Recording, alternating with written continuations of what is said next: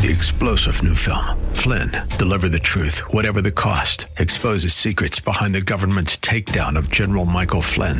Flynn knew what the intel world had been up to. He ordered the first audit of the use of contractors. This set off alarm bells. He told the truth. He was the most dangerous person for Donald Trump to hire. They had to get rid of Flynn. Flynn, deliver the truth, whatever the cost. Available now. Watch it today. Go to salemnow.com. salemnow.com. Welcome to the Georgene Rice Show podcast. This program was originally broadcast live on 93.9 KPDQ. We hope you enjoy the show.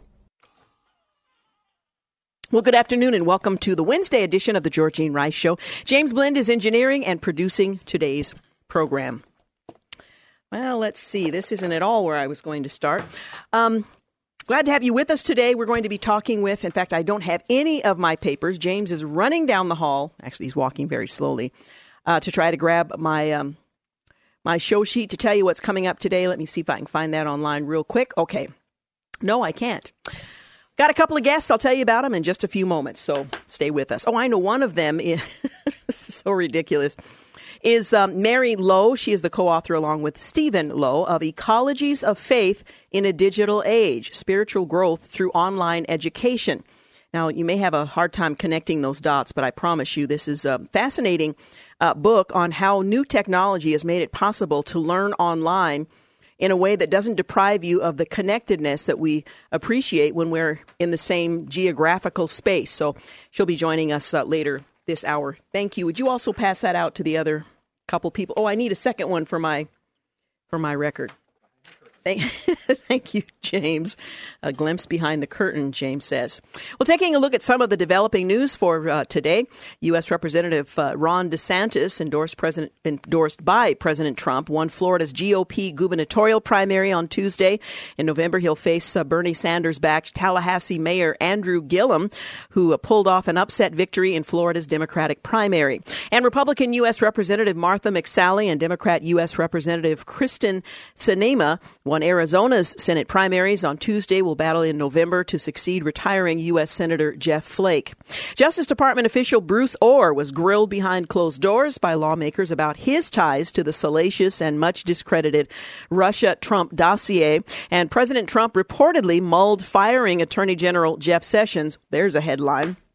But the proviso here is this month, as Republican lawmakers have urged Sessions to resist pressure to resign before the midterm elections. Well, CNN is under fire for refusing to retract a report on the infamous Trump Tower meeting, even after Lanny Davis, former Trump attorney Michael Cohen's lawyer, admitted being an anonymous source and recanted the story. And finally, Senator John McCain will lie in state at Arizona's Capitol as family and friends and colleagues began to say their final farewells earlier today. Well, President Trump's favored candidate, GOP Representative Ron DeSantis, who in his first public statement following the victory has plunged himself into controversy, defeated State Agricultural Commissioner and Adam Putnam in Florida's Republican gubernatorial primary yesterday after riding the wave of the president's enthusiastic endorsement to victory. Meanwhile, the Bernie Sanders-backed Tallahassee Mayor Andrew Gillum, he pulled off a major upset in defeating a half dozen rivals, including former Representative Gwen Graham in the Democratic primary. The president repeatedly had implored voters to support DeSantis over Putnam. Trump offered his congratulations on Twitter. DeSantis and Gillum will face each other in November's general election. If he triumphs, Gillum would be the state's first black governor. And U.S. Representative Martha McSally and Kristen Sinema of Arizona won Tuesday's U.S. Senate primaries in the state and will face off in November to succeed retiring Republican U.S. Senator Jeff Flake. Their victories assure that Arizonans will elect their first female U.S. Senator in November. In the Republican primary, McSally defeated former State Senator Kelly Ward and former Maricopa County Sheriff Joe Arpaio. On the Democratic side, Sinema defeated attorney Deidre Aboud. McSally is a former Air Force colonel, considered the favorite of the Washington establishment, played up her allegiance to President Trump while competing against two outspoken conservative contenders. Ward, who had lost to the late Senator John McCain in the 2016 primary, and Arpaio, the illegal immigrant opponent pardoned by the president last year after being convicted of criminal contempt of court. While the president, who notably has supported a series of candidates in recent months, stayed away from any Arizona endorsements, but congratulated McSally after her victory. Meanwhile, Republican Arizona Governor Doug Ducey was being projected to by Fox News, NBC, and others to keep his reelection hopes alive by defeating former Arizona Secretary of State Ken Bennett in the Republican primary. Justice Department official Bruce Ohr testified to lawmakers on the House Oversight and Judiciary Committees yesterday about his relationship with former British spy Christopher Steele and his ties to the salacious Trump dossier. Well, Ohr did not respond to reporters' questions as he arrived for the closed-door meeting or when he left, accompanied by two officials. And while lawmakers told reporters that Ohr was being cooperative, Representative Darrell Issa said that Ohr has a poor memory. It seems that there were contradictions between his testimony and that of others in this case. President Trump discussed possibly firing U.S. Attorney General Jeff Sessions with his White House aides earlier this month, according to a report. The president's advisors and attorneys persuaded him not to fire Jeff Sessions, while special counsel Robert Mueller's Russian collusion investigation is still ongoing, which may never end. The Washington Post is reporting Sessions has found support in some Republican lawmakers who, according to the Wall Street Journal, have urged him to resist any pressure to resign and hold on to his job at least through the November midterm elections. And the president for months has railed against Sessions over his recusal from the Russia investigation. However, Sessions has hung on, occasionally pushing back publicly, most recently last week when the president in a Fox News interview blasted the attorney general for never taking control of the Justice Department. Well, you might recall Sessions responded with a statement vowing that the Justice Department would not be improperly influenced by politics under his watch.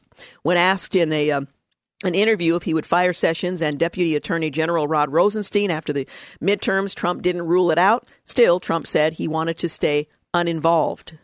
And CNN is facing heavy criticism for refusing to retract a bombshell story on the infamous 2016 Trump Tower meeting after one of the anonymous sources recanted and admitted he was a source. On Tuesday afternoon, CNN's .com published a new report that acknowledged the changing story of Lonnie Davis, the high-powered attorney of the president's longtime fixer-turned-foe, Michael Cohen. But critics pointed out the network failed to address key issues with its original report. Well, Davis admitted on Monday he was an anonymous source after the Washington Post outed him as the source for its own version of that story. The attorney told BuzzFeed News on Monday that he regretted being the anonymous source as well as his subsequent denial. The CNN story, which cited multiple sources, claimed Cohen said President Trump knew in advance about the Trump Tower sit-down. I made a mistake, he said, speaking to BuzzFeed. CNN has not responded to multiple requests for comments or for retractions. And earlier today, family, friends, and constituents gathered at Arizona's Capitol to pay their final respects to Senator John McCain, the first of 2 days of services in Phoenix before he departs the state. He represented for some 35 years, since the 1980s. A private ceremony will be held was held this morning in the Arizona State Capitol Museum Rotunda, where McCain will lie in state and will remain there. That ceremony will include remarks from Governor Doug Ducey, former U.S. Senator Jon Kyl, plus a benediction from Senator Jeff Flake. It also marked the first appearance of McCain's family members since the longtime senator died of brain cancer on Saturday at age 81. Later in the afternoon, the Capitol was opened for members of the public who wanted to pay their final respects.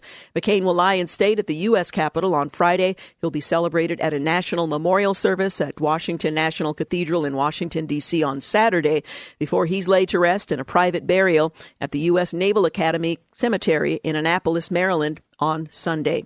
And on this day in 2017, Hurricane Harvey, which devastated much of the western Gulf Coast, makes a fifth and final landfall over Louisiana.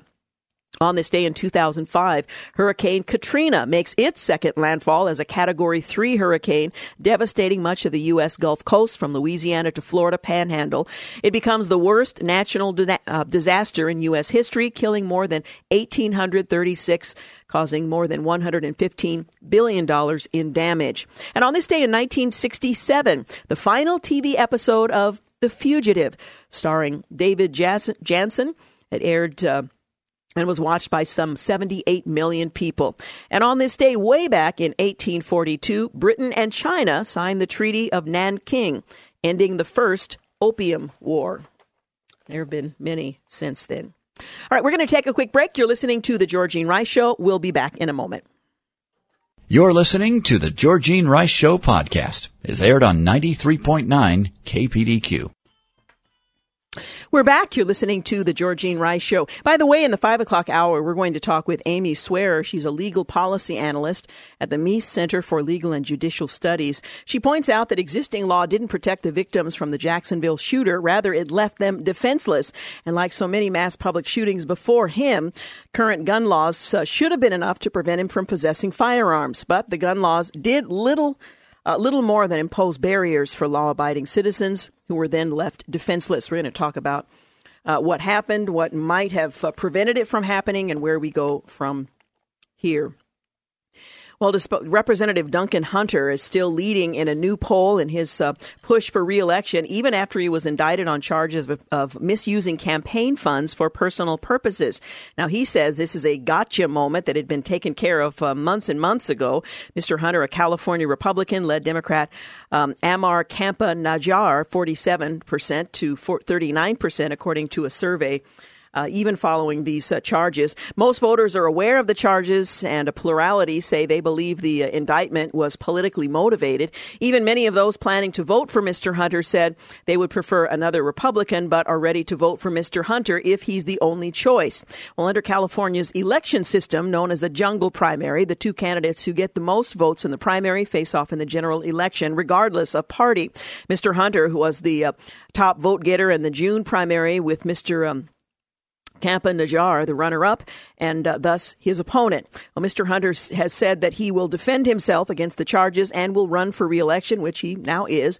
There's some question as to whether, if he dropped out, his name can be replaced on the ballot. If he were to drop out, which doesn't seem likely at this point, and no replacement was named, 38% of voters in the poll said they'd still vote for him, compared to 42% of Mr. Khampa Najjar. The other 20% were undecided as to what they would do. In another Republican, or rather, if another Republican were able to replace Mr. Hunter on the ballot, that person leads in the polls 51 to 36 over Mr. Khampa Najjar, according to the survey USA a poll found. Mr. Hunter and his wife stand accused of using campaign-raised cash to take trips or pay for personal items. The House GOP has moved him from his committee assignment while the case is pending.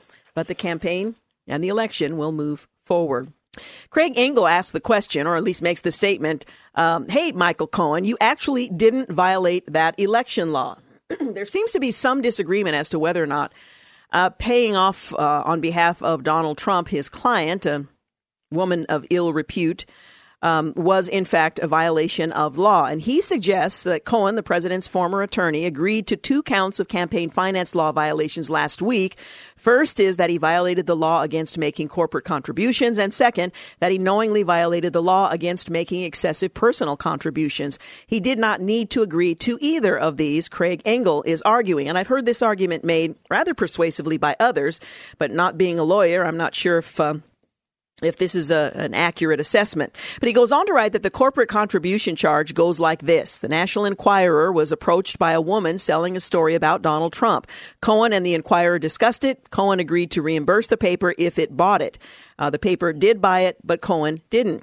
Well, the Justice Department, in what must be a brand new theory, says Cohen violated the law because he caused the corporation, the National Enquirer, to make an in-kind contribution to benefit the Trump campaign. Well, putting aside that no campaign money actually changed hands here, and it's hard to put that aside, it is not a violation of campaign finance laws to cause someone else's corporation to spend money. The corporate contribution statute Cohen allegedly violated states that it is unlawful for, 1, any corporation to make a contribution in connection with a federal election, or 2, for a person to knowingly accept such a contribution, or 3, for an officer of the corporation to consent to making a corporate contribution. It says nothing about causing someone to make a contribution. Well, in other words, the statute policies corporations, people who accept corporate contributions, and corporate officers. Cohen is none of these three. If anyone violated the law here, it would be the National Enquirer and its chairman, David Pecker. They are the ones who actually wrote the check. But did the National Enquirer even violate election law when it wrote the check? Well, he argues, no. Federal law exempts from the definition of contribution the money that media spends on elections. The Federal Election Commission, in fact, has a proud history of defending the activities of the media, left and right, from regulation and censorship. Media decision-making is protected First Amendment activity, regardless of whether it helps or hurts a candidate. And I'm sure Hillary Clinton is thankful for that. So, Michael, the only way you could have possibly violated the law is if the National Enquirer admits to violating the law too. That, as we all know, will never happen, not because Pecker has immunity, but because he has the Constitution, something for which he has often been grateful for. Well, the second election law charge against Cohen is that he knowingly and willfully made an excessive personal contribution when he paid a third party $130,000 to quiet an embarrassing claim about the candidate, Donald Trump. The words knowing and willing and willful, mean Cohen consciously acted in a manner he knew was a violation of law. That's impossible. Well, he goes on. I talked with several other practitioners of campaign finance law and asked if they thought the payment was a crime. Some said yes, some said no, which is part of the problem here. And some said they didn't know, hardly what you would call a clear violation of the law. Well, even the Justice Department knows that law is unclear based on its mistrial in a nearly identical case against former Senator John Edwards. There, the government case withered under a sharp cross-examination. The verdict, the jury could not find any excessive contribution was made. Well, the government doesn't have a better case here, just a weaker defendant or maybe a weaker defense attorney. Cohen needed trial counsel that would have caught these prosecutorial overreaches. What he got instead is a counsel running out of the courthouse yelling, "Trump is next," and then retracting at least a part of that narrative. So, again, it's difficult to know whether or not laws were violated. This is one legal argument that's being made to suggest, no, they were not. As I mentioned, Lanny Davis, who has been engaged in high-stakes crisis management and political lawyering for decades, says he made a mistake. CNN, which relied on Davis, at least in part, for a story he now says is false, won't say it made a mistake. And the story contains a revealing look at the sausage-making of investigative reporting and the sometimes murky dance between reporters and their unnamed sources. Davis was a pretty straight shooter over the last quarter century, dating back to the Clinton scandal, said that in a telephone interview that he had made a mistake, an error, and regrets it. I should not be talking to reporters on background about something I'm not certain about, Davis said, describing his interactions with CNN reporter. The combination of big stakes and a big mistake is a bad moment for me. If I had to redo it in life, I wouldn't have said anything about the subject at all. And many are waiting for CNN, as the Washington Post and I believe the New York Times have done, to retract their story. Coming up, we're going to talk with Mary Lowe. She's the co-author of Ecologies of Faith in a Digital Age, Spiritual Growth Through Online Education. We'll be back. You're listening to the Georgene Rice Show podcast. It's aired on 93.9 KPDQ. We're back. You're listening to the Georgene Rice Show. Well, technological innovation has changed virtually everything about human life, including how we teach and learn. Well, many Christian professors and institutions have embraced new technologies, especially online education. But as followers of Jesus Christ, we face the same call to grow in our faith. So how should we think about and approach Christian education in light of new technologies? Is it possible for us to grow spiritually through our digital communities? Well, Steve Lowe and Mary Lowe, longtime proponents of online education, trace the motif of spiritual growth through Scripture and consider how students and professors alike might foster digital ecologies in which spiritual growth, even transformation, can take place. We're going to be talking about the book, Ecologies of Faith in a Digital Age, Spiritual Growth Through Online Education. Mary Lowe is Associate Dean for Online Programs and Professor at Rawlings School of Divinity at Liberty University, and she joins us to talk about the book that she and her husband, Dr. Stephen Lowe, co-authored. Thank you so much for joining us today. Hi, good evening. How are you? I'm doing just fine.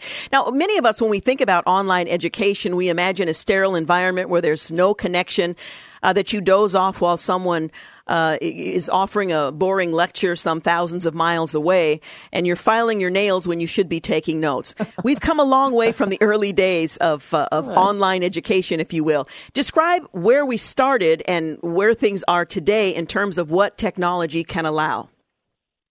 Yeah, I think when we use the term technology, we often think of a computer or an iPad or an iPhone. But in reality, technology are those things that help us learn. So when you think of maybe the tablets of old that we got our commandments from, and so through time, even as far back as the 1800s, we had a form of distance education, correspondence education. It's obviously come a long way to today now, where it's digital, it's instantaneous, it's very much now. You were talking about people yawning and falling asleep. I just taught a class, and in residence class this morning, and I had several yawners and kids having trouble staying awake. So I think that's true no matter the venue that you have education. But I think one of the interesting things about education, online education, and what we see today is a little bit of a misperception, if you will, of those ideas of what forms community, and that what we're seeing in a lot of our online classes is very much a thriving body of learners who are interacting with one another in kind of that bidirectional manner. Mm-hmm. They're taking what they're learning in the online classroom and they're applying it into their ministry context, into their local churches, into those parachurch ministries that they are running. And then they're using those same kinds of things that they're learning in those ministry contexts and bringing them back to the classroom. So it's been a very rich learning experience. It's very much an embodied learning experience that they're bringing their minds, their emotions, their fingers, and all of their personhood to that online classroom to create a very rich and diverse learning ecology and learning experience. I want to talk about the ecology in just a moment, but what does technology permit, just on a raw basis, in terms of being able to communicate with one another? Are people looking at their small computer screens? Are they in a common space? How does this kind of online education typically take place today, and how does technology make it more personable, if you will, than we've seen in the past? Yeah, I think what we're seeing today is a lot more of a blurring of the lines. One author wrote that kids are actually addicted to each other, and they're using their devices to manifest that connection and that addiction, if you will, that they have to one another. A lot of people are using their devices to connect to one another. So I really don't think it's as much of a disconnecting device mm-hmm. as it is a tool for us to connect with one another around the world. It's taking education to places where it previously wouldn't have been able to get into. It's bringing those faraway places to us. And so I think what technology does is it really serves as a tool. Good teachers don't allow it to replace good teaching. They use it to sort of supplement the teaching experience. But I think what we want to see technology continue to do is to bring people together into those communities, to form those opportunities to connect and have those interactions with one another. So we don't see technology as a delimiting experience. In fact, we see it as something that adds to the online environment. And what we're seeing in terms of those devices is that it's just one other way for them to connect with one another. They are, especially I think the millennials, they understand connections. It's almost an innate sense. They know how to connect with one another.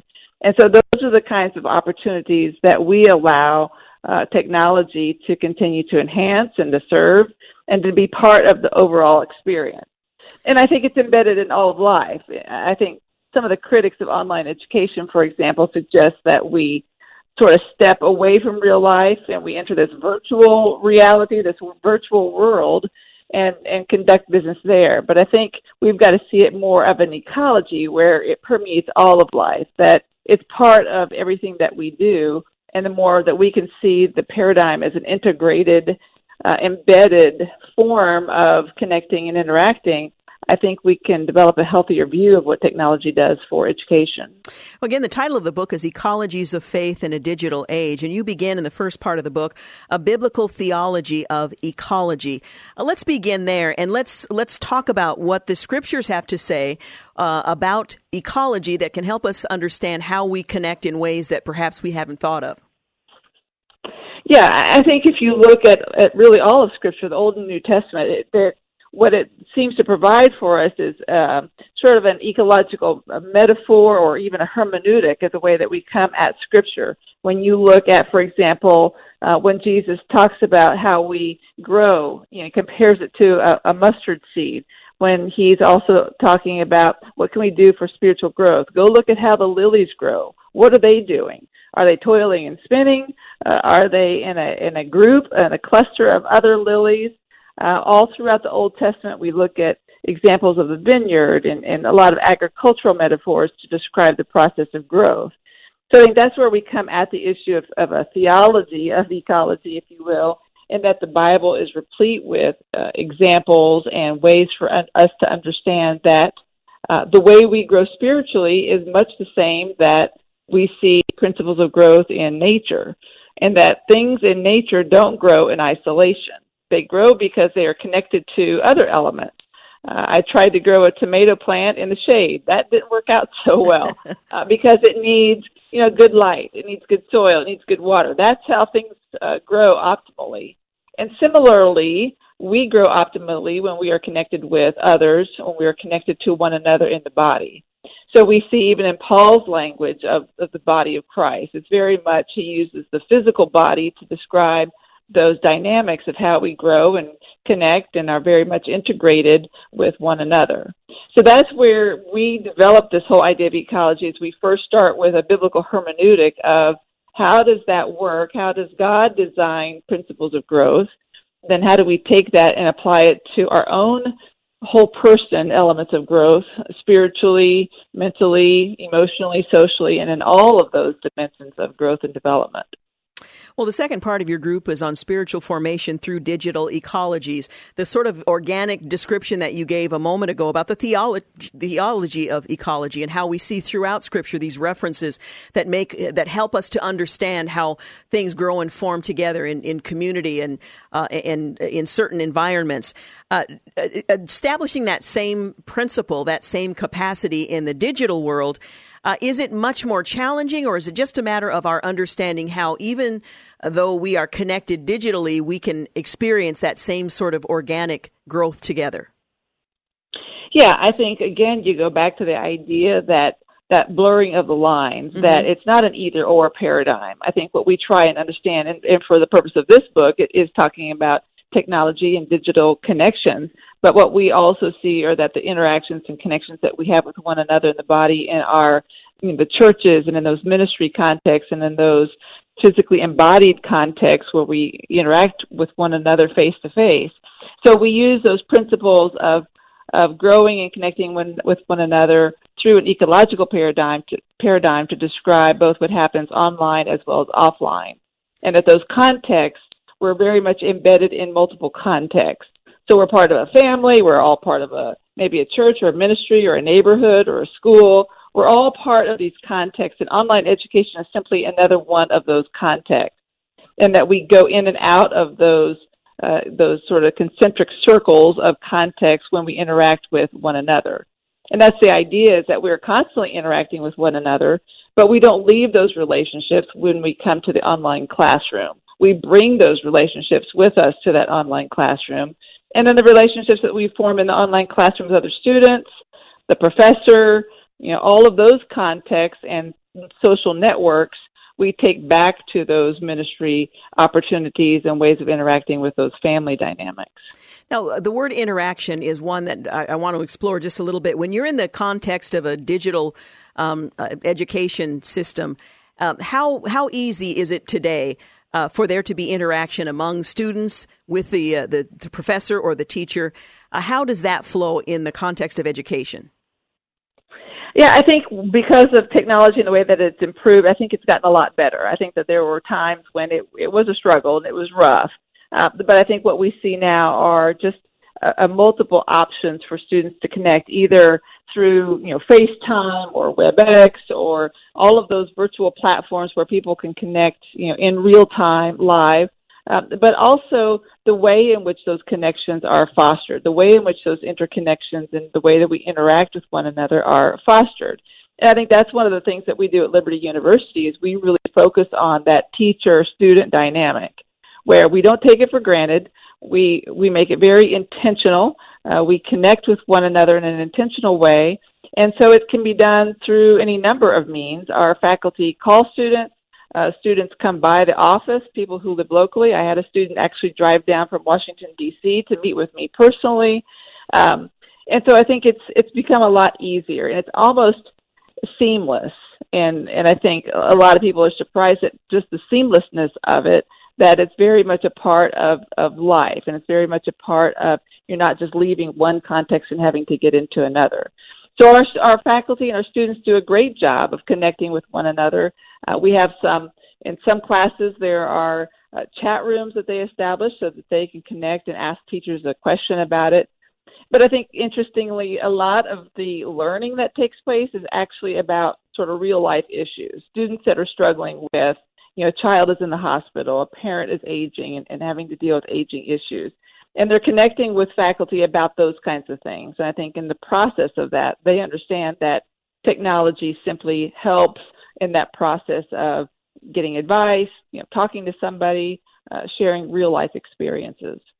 We're going to continue our conversation, but I do need to take a quick break. Again, we're talking about the book, Ecologies of Faith in a Digital Age, Spiritual Growth Through Online Education. My guest is Dr. Mary Lowe. She is an Associate Dean of Online Programs and Professor at Rawlings School of Divinity at Liberty University. We'll be back in a moment. You're listening to The Georgene Rice Show. You're listening to The Georgene Rice Show podcast. It's aired on 93.9 KPDQ. We're back. You're listening to The Georgene Rice Show. About 10 minutes after 4 o'clock is our time. Continuing my conversation with Dr. Mary Lowe. She is Associate Dean for Online Programs and Professor at Rawlings School of Divinity at Liberty University. We're talking about how we should think about and approach Christian education in light of new technologies. And she and her husband have been engaged in that kind of work for some time. Is this the wave of the future? Will there always be brick and mortar universities where students leave their homes and congregate for education's sake, or do you see this digital education as the wave of the future, or just expanding the numbers of people who can access education because of proximity? Yeah, I think it will just continue to expand. I think we're always going to have the brick and mortar. I think that there is something valuable in that. I think there's something healthy about having those opportunities. But I think, as you just said, online education is going to continue to grow, and it's going to just simply expand our options and continue to, if you will, level the playing field for people who aren't able to relocate to a brick and mortar. They don't lose out. They get the same quality of education that they would if they drove to another institution. So I think it's just going to expand the way that we do education. We're going to see things done differently. I think it's going to continue to improve. But I think we're going to have both forms of education with us for a long time to come. And I think one of the benefits that you write about and we're discussing is the opportunity for community, even in that kind of an education setting. I think most people think about digital education as being isolated, and therefore you lose out on so many of the other side benefits of being in community and proximity to other students. But what you're describing is an opportunity to experience that in ways that are different but still valuable. Yeah, and I think, sometimes people use the term equality. It's not equal. It certainly is equivalent or comparable. And so it gives us the same kinds of learning outcomes, but we're going to do it differently. And people are going to learn differently. We have different learning styles. Some people like that interaction of being in a live classroom. Others like that online live classroom. And I think that there's sort of this idea that, a colleague of mine once talked about online learning, comparing it to being alone in the basement. But that simply isn't the reality. That simply is not what we're seeing, and it isn't the reality of thousands of our students who have gone through our programs I think that they would talk about something completely differently. And in fact, I think a lot of folks talk about this inherent community that they find in the residential classroom. But again, I'm not so sure that always happens. Mm-hmm. I remember sitting in the back of the classroom one time and looking across the classroom, and a lot of students had their laptops open. One was checking their bank account. Somebody was surfing Dollywood. Students were there physically next to one another, but I don't know that community was really happening. You know, as soon as class is over, they head for their cars and they're out of there. But what we see online is very rich interaction, very deep engagement with one another. They're willing to really think, I think, more deeply and engage with one another through that venue. So, you know, I don't know that one is better than the other. They are, maybe I would compare it to apples and oranges. It's both fruit, but there are different kinds of fruit. And so you're going to get different kinds of experiences, both of which are very good. Are there financial incentives? Is it less expensive for someone who might not be able to afford to relocate to a college or university? Do you find that is one motivating factor for some students choosing an online education? Yeah, I think because you don't have to relocate, you don't have to, maybe an older adult student is going to have to live off campus and, you know, pay for, you know, typical housing kinds of things. So I think in some respects it can be cheaper. The cost is certainly more flexible in terms of some of the things that you can do online that you can't do residentially. But what I'm beginning to see is that while cost will always be a factor, more and more students are really gravitating to the idea of that community, that ability to connect with one another, that they don't necessarily get that often in a classroom because, as I said, a lot of students are sort of out of there as soon as the bell rings. But in an online classroom, they really have opportunities to connect, and I'm beginning to see a little bit of a trend in this direction, that they're preferring online in the sense that it allows them to connect with more people in more places than maybe you would at a residential classroom. But, yeah, we are still seeing some cost differentials and people preferring online for that factor. In the third part of your book, titled Ecologies of Faith in a Digital Age, you write about the ecological connections to Christ and community. And again, as we think about online education, we wonder if the student is losing something in the process. But you write about ecological connection to Christ. How does online digital education, how does that facilitate a deeper relationship with Christ, again, when you're not in the proximity that traditionally has been the case, but where you are focused on that priority? Yeah, I think we use that bidirectional language to talk about our connections with one another and our connections with Christ, and both influence the other. So our relationship with Christ is why we can love one another. And our love for one another is a way in which we demonstrate our love for Jesus. And so it's that bidirectional connection that we have with each of those that helps continue to foster and mature the developing Christian. And so we get that in an online classroom. We get that in a residential classroom. I don't think you lose out on either one. But I think that's where we see the growth and development of the spiritual dimension of the person, is that interaction with one another. It's the social dimension that really contributes to growth and development as a Christian in our relationship with Christ. And, I think we grow best as Christians when we are connected with one another. We see that in the social sciences, we see that in the physical sciences literature, and we see that obviously in Scripture. We know that it's important to have that social connection, those social networks, if we want to continue growing and maturing as Christians. This is a fascinating book, and I know that our conversation only reflects just sort of scratching the surface of it. But to whom would you say this is written? To the student who is looking for an education experience, to the educator who may question whether or not they can effectively teach students in a digital context, or in general, just helping to broaden our understanding of the possibilities of the digital age in communicating biblical truth and establishing relationships. Even though you don't have the same physical proximity, you do have a connection that we need to fully understand and explore. To whom would you say this book is best suited? I would say yes to all the above. I would too. to everyone. Yeah, and I think that's one. It's interesting. I was walking through the bookstore and I saw the book, and it was talking about through online spiritual growth through online education. And while that's true, and I think for the teacher who is engaging students online, it's very much true. But I want the folks in the church pews who are sitting with someone in that pew. I want the parents of the millennials in their homes to understand that this book is really for everybody. I think the bigger picture is, because of our connections with one another, we've got to understand that we are connected to one another. We influence one another, and it's through those connections that we grow spiritually. And so whether that's online or whether that's offline, whether that's in the church or in the classroom, wherever we find those connections, I think that's where we begin to experience true growth and transformation. That's ultimately our goal, is to be transformed into the fullness of Christ. And so we get that when we interact with one another. And that's what we want our readers to understand, that this book is helping them understand, how do I connect with one another? How do I grow spiritually? How do I engage with other people? You can do that online. You can do that in person. So it's not an either-or prospect. It's all of the above. So I think a lot of people could benefit from the content of it.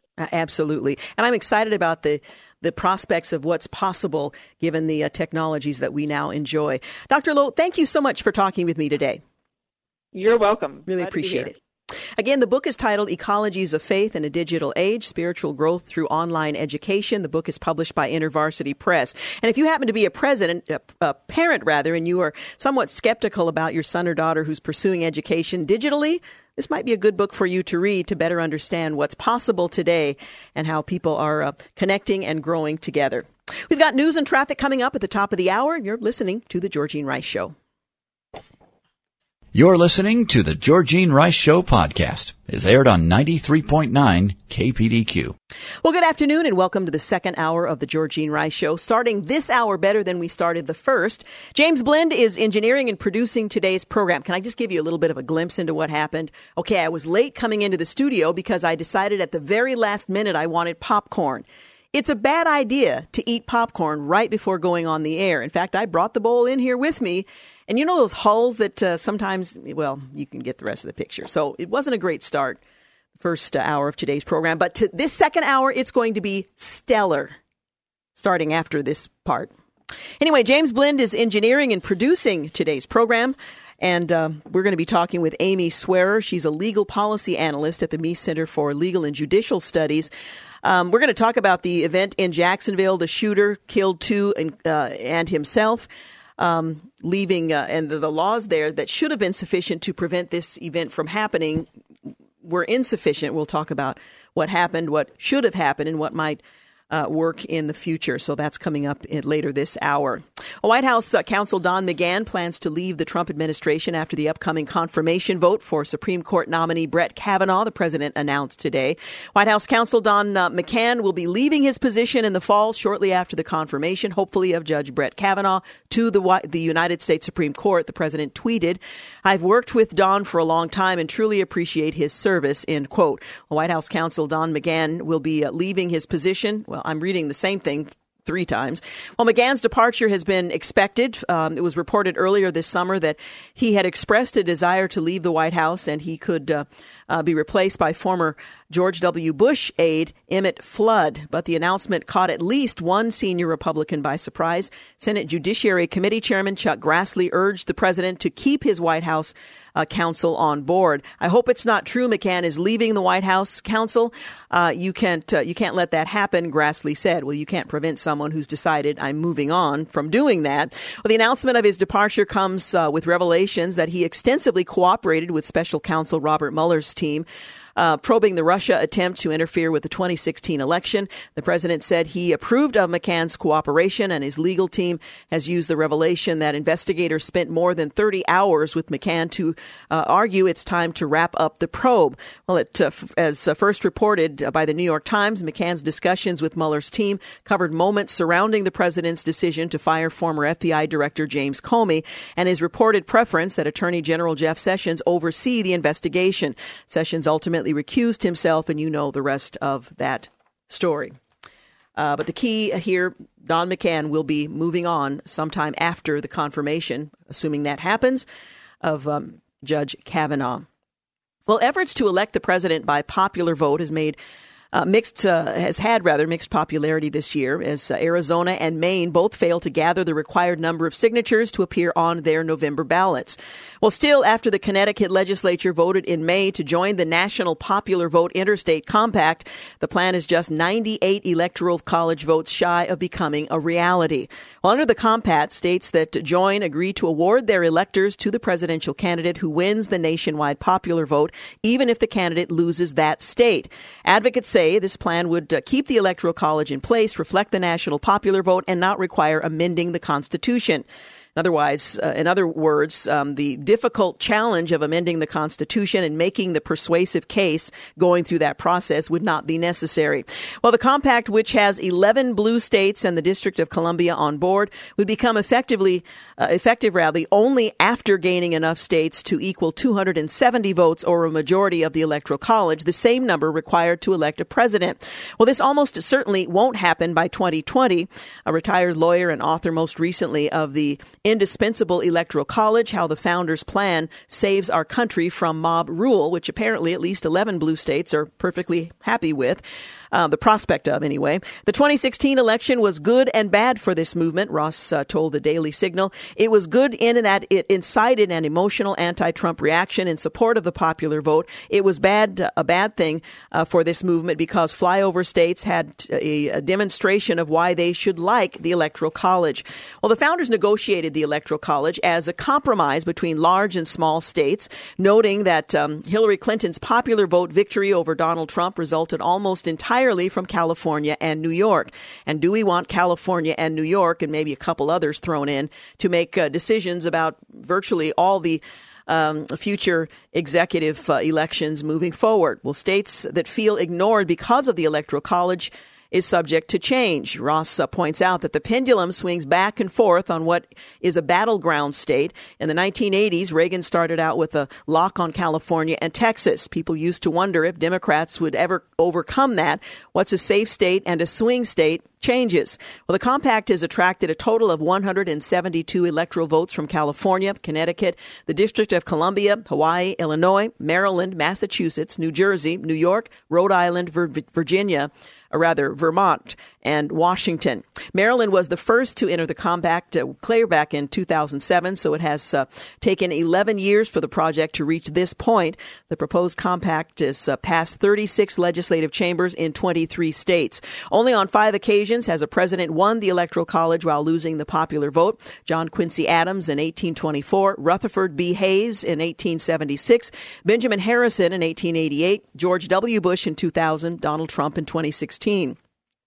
Well, some Republican supporters of the compact point out that Trump repeatedly has backed moving to a popular vote system, despite losing the popular vote to the Democrats' nominee Clinton. I believe Donald Trump would have won a popular vote election if he had run a popular vote campaign. A former Republican member of the California Senate told the Daily Signal. Haynes, also a former chairman of the Conservative American Legislative Exchange Council, is now a national spokesperson for the National Popular Vote, Inc., the group promoting the idea to states. He argues that conservatives in California would be motivated to vote under a popular vote system, arguing many don't feel their votes count, or that they barely count with the current winner-take-all electoral system, pointing out that the Electoral College doesn't protect small states. It's not learned people discussing who should be president. That's all horse manure, he says. What it's good for is making sure Congress doesn't run elections. The Electoral College gives that exclusive power to the states. My goal is to look for a way for conservative voices in California to matter. This sets up a way to protect the Electoral College and make sure every voice in every state counts. Well, whether or not that would be the outcome, I think, is a big question mark. But some states can join the compact through an act of the legislature and the governor's signature. In lieu of legislative support, residents in some states have pushed for a ballot initiative. The Republican-controlled Arizona House had approved joining the compact in 2015, but it failed in the Senate. So the group called Arizona Popular Vote began a ballot initiative in December of 2016. It failed to gather the required signatures, 150,642, by the 5th of July deadline to put the question on the ballot in 2018, according to Ballotopia, that monitors elections. A retired resident of Arizona was among opponents, speaking in every Republican legislative district, the Republican women's clubs, other grassroots group, presenting a slideshow about the problems with the compact.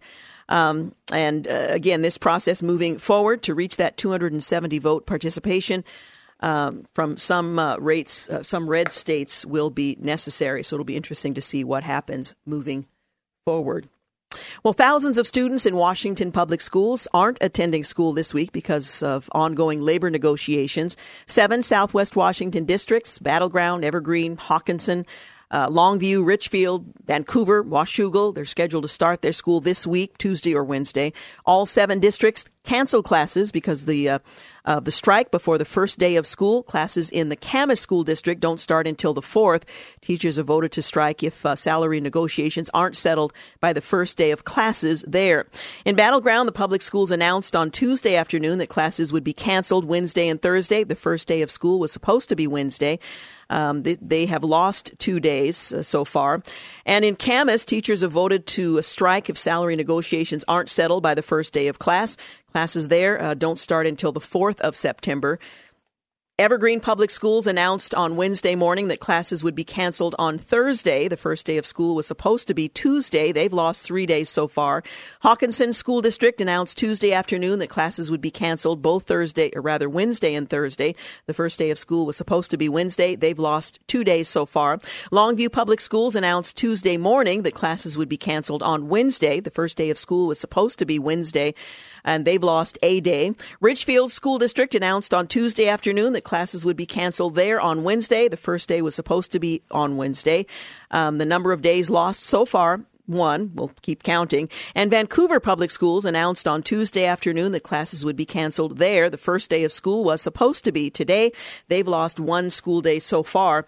And finally, Washougal School District announced on Tuesday afternoon that classes would be canceled, today. The first day of school was supposed to be Tuesday. They've lost 2 school days so far. So why are they striking now, and why are they asking for large increases? Well, according to a spokesperson with the Washington Education Association, it was a once-in-a-lifetime opportunity to ask for a big pay increase and retain qualified teachers after years of underfunding by the state. It all started with the McCleary court decision in 2012 that found Washington wasn't doing enough to fund education. Well, since then, the state legislature has approved billions of dollars in school funding, including $2 billion that would go directly to teacher salaries. The funding for each school district was being negotiated on a local level, and the Washington Education Association says they have negotiated salary increases in more than 30 districts. Some cases, the negotiation or their final offer wasn't made known until the very last minute. The Washington Education Association has published an interactive map showing districts where unions have reached agreements. You can find that online. But up to this point, you have several schools that have been closed. And as I mentioned, Camas will very likely be added to that list if the negotiations don't produce an agreement in the next day or two. All right, 17 minutes after 5 o'clock, you're listening to The Georgene Rice Show. We'll be back. You're listening to The Georgene Rice Show podcast. It's aired on 93.9 KPDQ. Hey, we're back. 22 minutes after 5 o'clock, you're listening to The Georgene Rice Show. Coming up in our next segment, we'll talk with Amy Swearer. She's a legal policy analyst at the Meese Center for Legal and Judicial Studies. We're going to talk about the shooter in Jacksonville, what laws were in place, what might have prevented him from killing 2 and wounding 10 others before ending his own life. That's coming up in our next segment. Well, yesterday during the program, James signaled for me to come into his engineer's booth to see something on his screen, and there was in the Puget Sound a large ball that reminded me of World War II movies I used to watch years ago that had the sort of spikes on it, and it was in fact a mine. A mine, yeah. A floating mine. Now, how did you stumble on this thing? I didn't stumble on it, otherwise I wouldn't be here. But sorry. The various news channels that I follow during the course of the show popped up. I think actually it was on my iPhone. It was a little notification from one of the local news agencies. Yeah. Well, it was a dated military mine, and it looks just like what you would imagine a floating mine to look like. Was found floating for hours in Washington's Puget Sound between Brownsville Marina and Bainbridge Island. The Navy said in a statement the object was reported to about 2 p.m. and an inspection showed the mine had decades of marine growth on it. Officials said they detonated the mine at about 8:04. So, they literally had to explode it. That's what detonation, of course, means. The detonation didn't create a secondary explosion, which indicated the device was inert, the Navy said in a statement. Its origin remains undetermined. The Navy will continue to investigate. But it was rather interesting to watch. There was video available. The discovery of the device prompted the Coast Guard to set up a 1,500-yard safety zone before the Navy inspected the device and towed it out to a safe area for detonation. And I remember when I came into your studio, James, and saw a couple of guys, I guess they were Navy SEALs, I don't know, who were kind of poking around at the thing. That seemed a little bit scary to me, but I suppose they had to approach it in order to ultimately determine what to do with it. I think my comment at the time was seems like a really bad episode of Mike Rowe's Dirty Jobs, where you see a job that you absolutely under no circumstance want. Thankful that they were able to do it, but as soon as I saw them come into the picture, I'm like, okay, I'm just nervous watching this at this point. Yeah, I wouldn't want that job. No. Anyway, very, very interesting. Well, a health advisory has been issued because of high levels of fecal bacteria in ocean waters at Cannon Beach. The Oregon Health Authority says people should avoid any direct contact with the water. So if you're planning in these final few days leading up to the holiday to make your way to Cannon Beach, stay out of the water, not just the ocean, but the waterways that feed into it. While this advisory, they say, is in effect at Cannon Beach, visitors should avoid wading in nearby creeks, pools of water on the beach, or in discolored water, and stay clear of water runoff flowing into the ocean.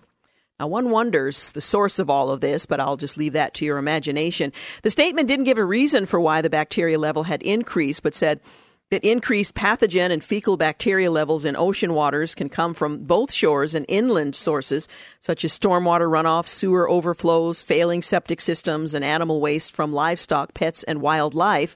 The thing that was fascinating to me is we live in an area where we're told that this is a problem. Who checks that?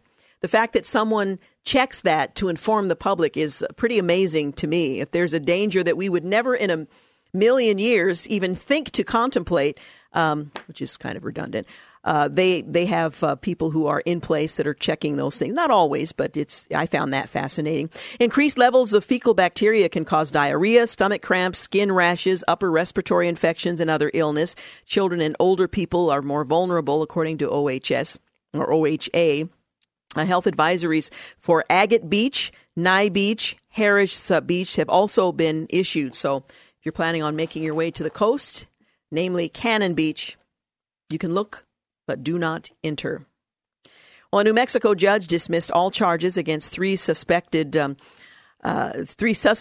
tied to a compound where alleged Muslim extremists reportedly trained children to be school shooters. District Judge Emilio Chavez on Wednesday dismissed charges against 3 of the 5 defendants, ruling that authorities violated the state's 10-day rule. So it was on a technicality. Child abuse charges against Lucas Morton, Subhana Wahaj, and Hujra Wahaj were dropped because prosecutors missed the 10-day limit for an evidentiary hearing to establish probable cause. Well, the charges against fellow defendants remained. The suspects are accused of holding nearly a dozen children at the compound. The remains of a 12th child were found on the compound, the son of its leader. Well, the suspects were arrested by authorities after an early August raid following a month-long search investigating the disappearance of this young boy, a 3-year-old, with severe medical issues who went missing from Georgia in December. Well, days later, a child's remains were found on the property. Well, the founder was allegedly training children to commit school shootings, according to prosecutors, who later alleged that the juveniles were taught how to use firearms as well as tactical techniques in order to kill teachers, law enforcement, and other institutions they found corrupt. The boy's father, the leader of the group, and Lavelle, another of the Attendees apparently were hit with additional charges on Friday, adding abuse of a child resulting in death of a child, conspiracy to commit abuse of a child. It's not clear what happened to the children they removed from the compound. The judge said it was a very difficult decision to drop the charges, but the rule left him no option. Prosecutors could still seek charges for the three by asking a grand jury to indict them, but offered no immediate indication as to how they would go about that. Again, the other children that were removed from the compound, it's not clear what their disposition will be. Well, the recent arrest of 2 Iranian agents alleged to have been running spy operations in U.S. soil is just the tip of the iceberg in terms of the Islamic Republic's efforts to conduct intelligence operations in America that could result in a terrorist attack. That's according to a leading lawmaker and U.S. officials who spoke to the Washington Free Beacon about the matter. Following the arrest of 2 Iranian individuals charged with spying on Jewish and Israeli facilities in the California area, Representative Peter Roskam, a Republican out of Illinois, told the Free Beacon it's likely that Iran has stationed multiple regime-tied agents in the United States to conduct intelligence operations. And while the arrest of the 2 was met with shock in the press, Roskam said that he was not surprised by the arrests, which have unearthed concrete evidence of the Islamic Republic's efforts to foment discord across the globe, including on American soil. This is the tip of the iceberg, he said in an interview. This is not a surprise, and this is the result of the Iran regime getting financial support from the Obama administration in the Iran deal.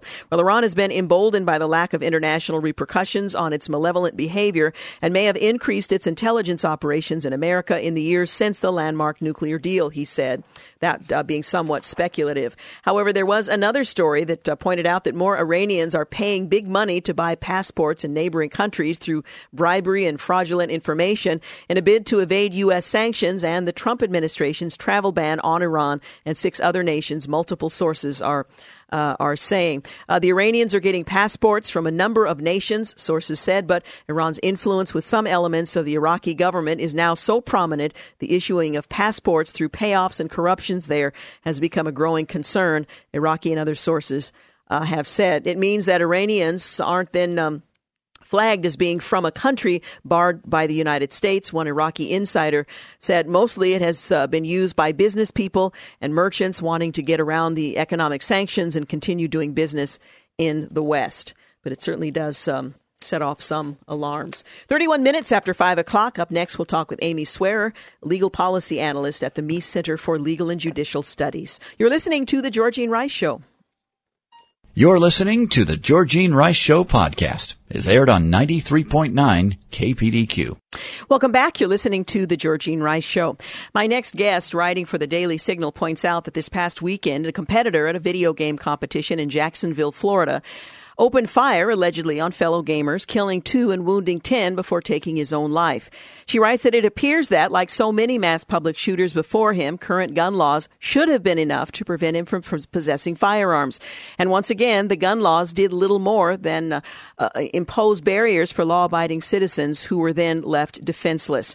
Well, joining us to talk about the event and what should have been done, what can be done, and how we might interpret these events, Amy Swearer is a legal policy analyst at the Meese Center for Legal and Judicial Studies at the Heritage Foundation. Thank you so much for joining us. Georgene, it's always a pleasure to join you. Well, it's difficult to talk about another incident like this one, but I think it's important that we look at it from the aspect of trying to determine what happened, what didn't happen, and what might prevent this sort of an event in the future. So let's begin at the beginning. It's an event where apparently there wasn't much security present, and a shooter, however, was able to walk in and kill 2, including himself ultimately, and wound 10 others. What happened? Well, so a lot of things happened, including he was able to possess through legal channels 2 handguns that were purchased in Maryland from federally licensed firearm dealers. He was able to, despite not having a concealed carry permit, transfer those across state lines to Florida, where he clearly concealed them on his person to bring them into this video game competition, which was taking place in Jacksonville Landing, which clearly has stated as its policy that weapons are not allowed, regardless of whether or not they are legally possessed, otherwise by law-abiding citizens. And despite all of that, he clearly ignored those laws and those rules, and he brought those handguns in. It doesn't appear that there was armed security on the premises. And it's still kind of unclear the timeline of what happened and what initiated the shooting, though some other competitors have said he may have been upset that he either lost or was disqualified from the tournament. But what we do know is that at some point he took at least one of those handguns and began shooting at other competitors. Now, we know that he has a history of mental and behavioral problems, that he was committed for a period of time. This was involuntarily committed, and that it seems that he should not have been eligible unless his record was somehow scrubbed. He should not have been eligible to possess a firearm, and yet he was able to lawfully do so, assuming that he went through the process that's required by federal law. How was that possible? Well, we do know that there has been a pretty serious problem in the past of states having not submitted pertinent mental health records of people with disqualifying mental health histories to the NICS background check, and that there are, frankly, millions of records missing. So it could be the case that his records simply were never forwarded to the NICS system.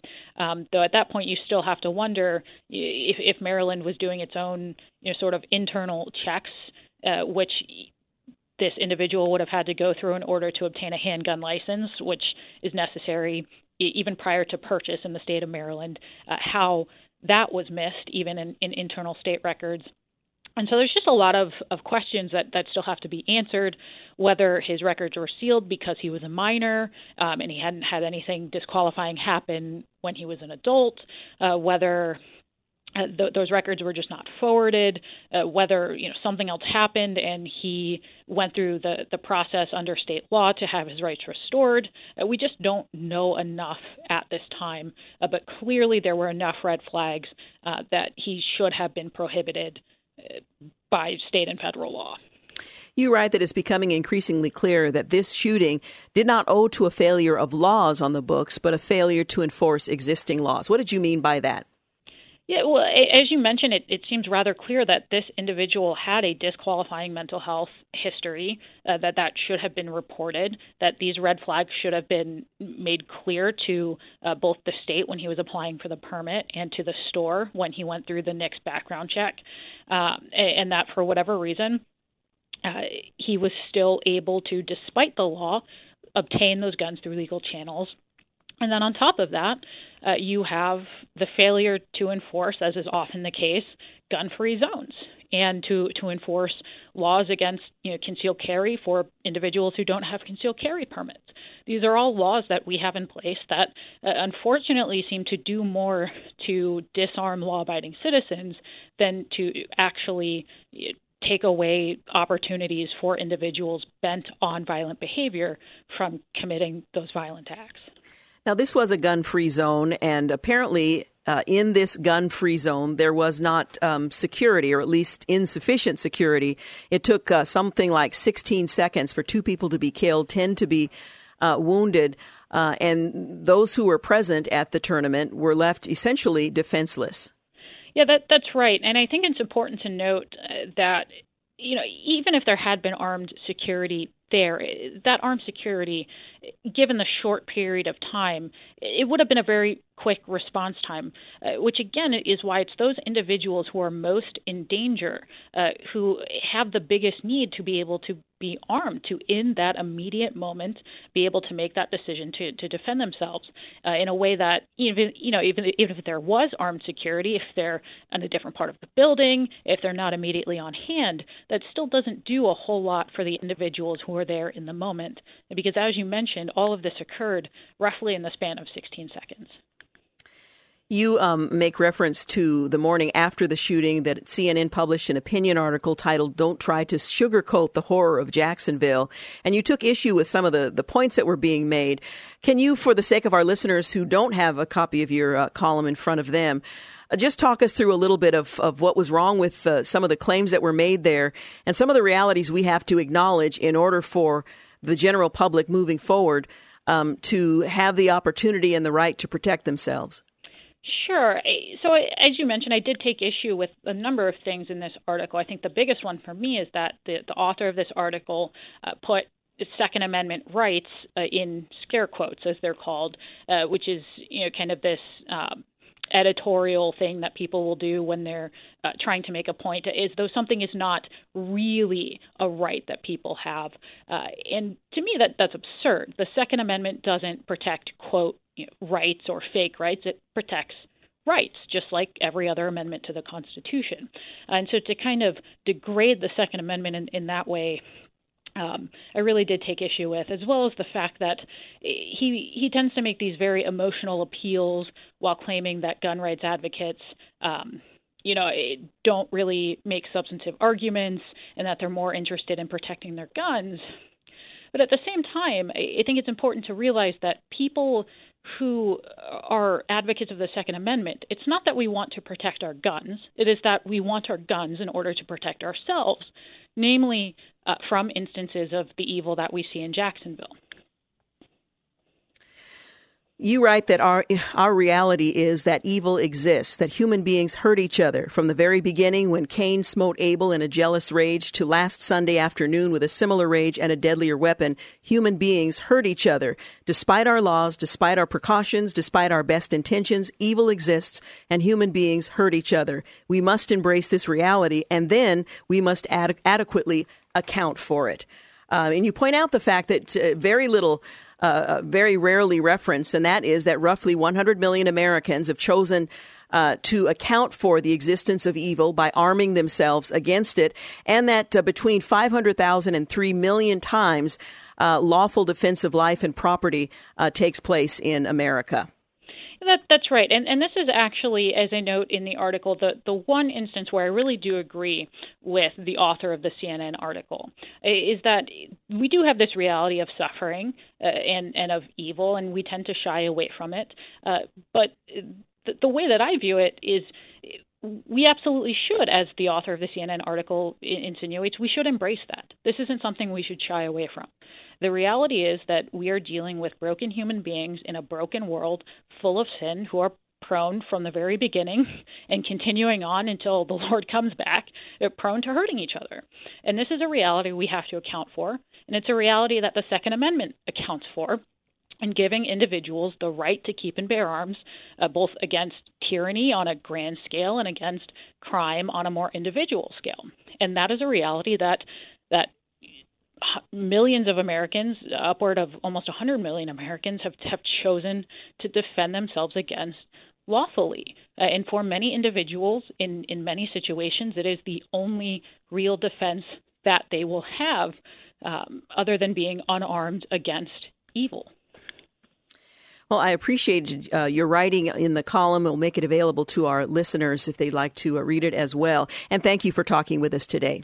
Thank you so much for having me. A lot to think about. Amy Swearer is a legal policy analyst at the Meese Center for Legal and Judicial Studies at the Heritage Foundation. You're listening to The Georgene Rice Show. We'll be back in a moment to wrap things up. You're listening to The Georgene Rice Show podcast. It's aired on 93.9 KPDQ. And we're back. You're listening to the final segment of The Georgene Rice Show. Well, a senior Facebook engineer called out what he termed the company's political monoculture in an internal message board post, prompting over 100 fellow employees to join a group advocating for political diversity. Political diversity.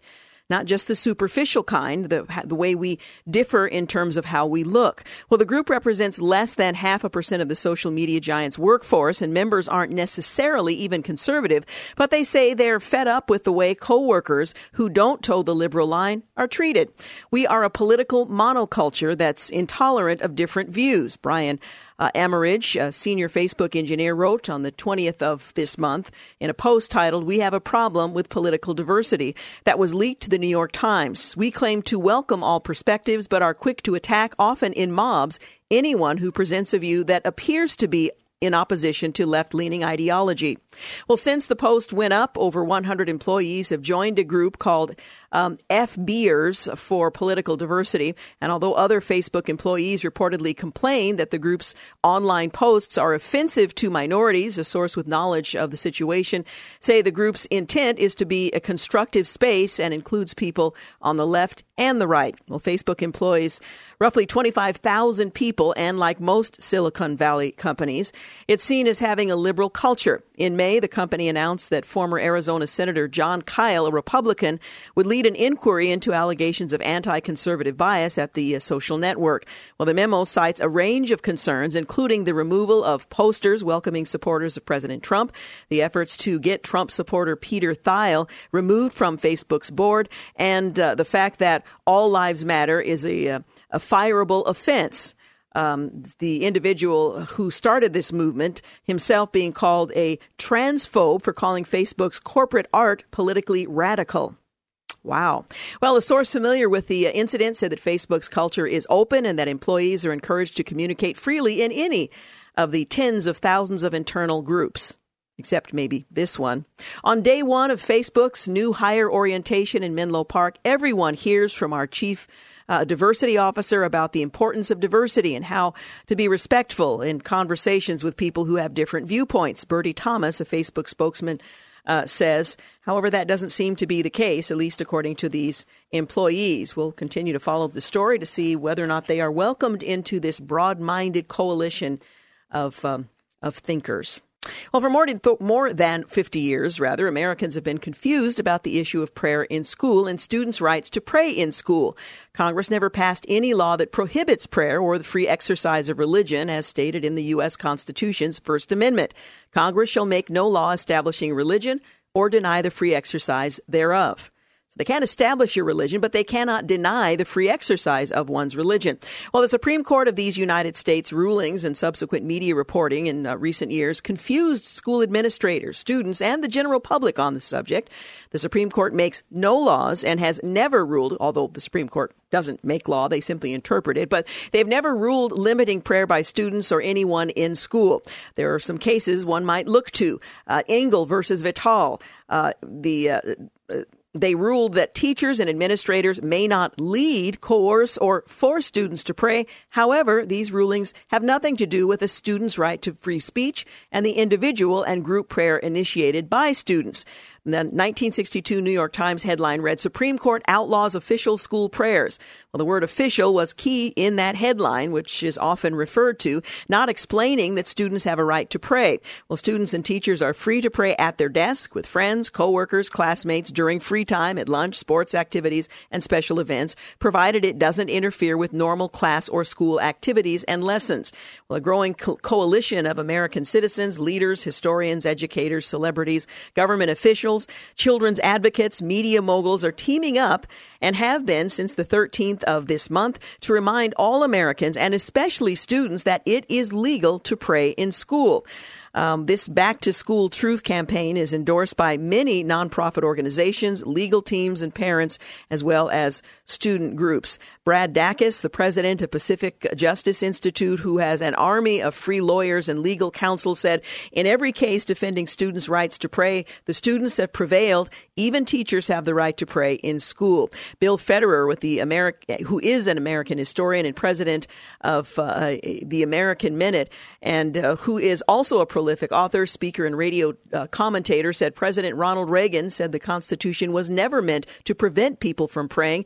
Its declared purpose was to protect their freedom to pray.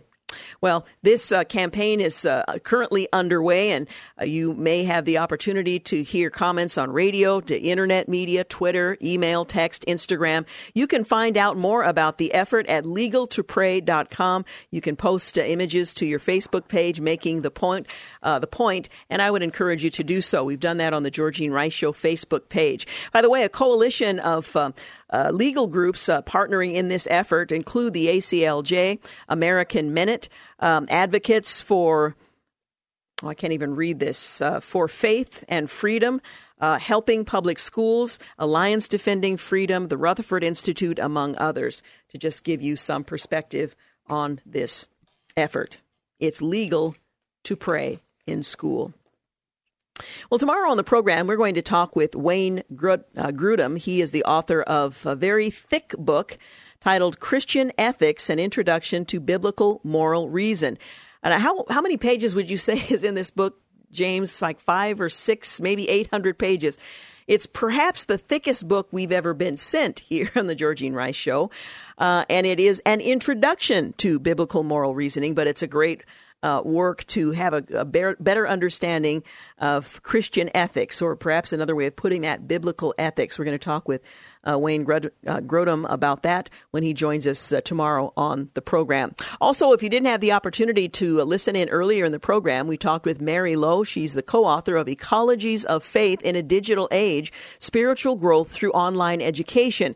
If you have been concerned about the prospect of online education and whether or not this allows you to connect with other students, if you lose something, particularly when you're talking about spiritual formation in the context of Christian education, we had the opportunity to talk about the new technologies that have really done away with some of the impediments that were in place at the beginning of digital education or online education from a Christian perspective, whether that's seminary or Christian colleges and universities. So you can listen to that at kpdq.com. Look for the James, I've just forgotten the word.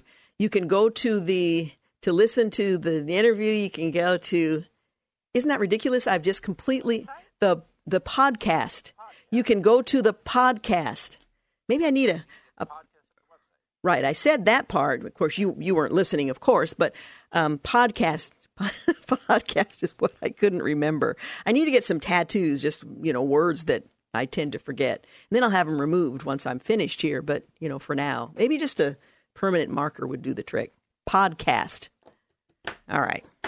Thank you for your timely assistance in this matter. I want to thank James Blend, who is the engineer and producer of today's program, which means he helps put all the stuff together and is the technical guru behind the program actually running. And I want to thank you for making the Georgene Rice Show part of your day. Hope you have a great evening. Good night. Thanks for listening to the Georgene Rice Show podcast. If you'd like to download a podcast of the show or would like more information on today's guests, please visit the show at kpdq.com or on Facebook. Follow the show on Twitter at GRiceShow and like us on Facebook. And join us live every weekday at 4 for more critical thinking for critical times on 93.9 KPDQ. 3-star General Michael J. Flynn, head of the Pentagon Intelligence Agency, knew all the government's dirty secrets. He was one of the most respected generals in the military. Flynn knew what the intel world had been up to. He understood its funding. He ordered the first audit of the use of contractors. This set off alarm bells. The explosive new documentary, Flynn, Deliver the Truth, Whatever the Cost, uncovers the facts behind this scandal. Flynn told the truth. He was the most dangerous person for Donald Trump to hire. I find out the worst enemy that I'm going to face in my life is right here in America. They took my assessment and they wanted me to change it. And I was like, I'm not changing it. They had to get rid of Flynn. With in-depth interviews, archival footage, and never-before-seen personal records of the man behind the headlines. I just felt like I was drowning. Flynn, Deliver the Truth, Whatever the Cost. Available now. Watch it today. Go to salemnow.com. salemnow.com.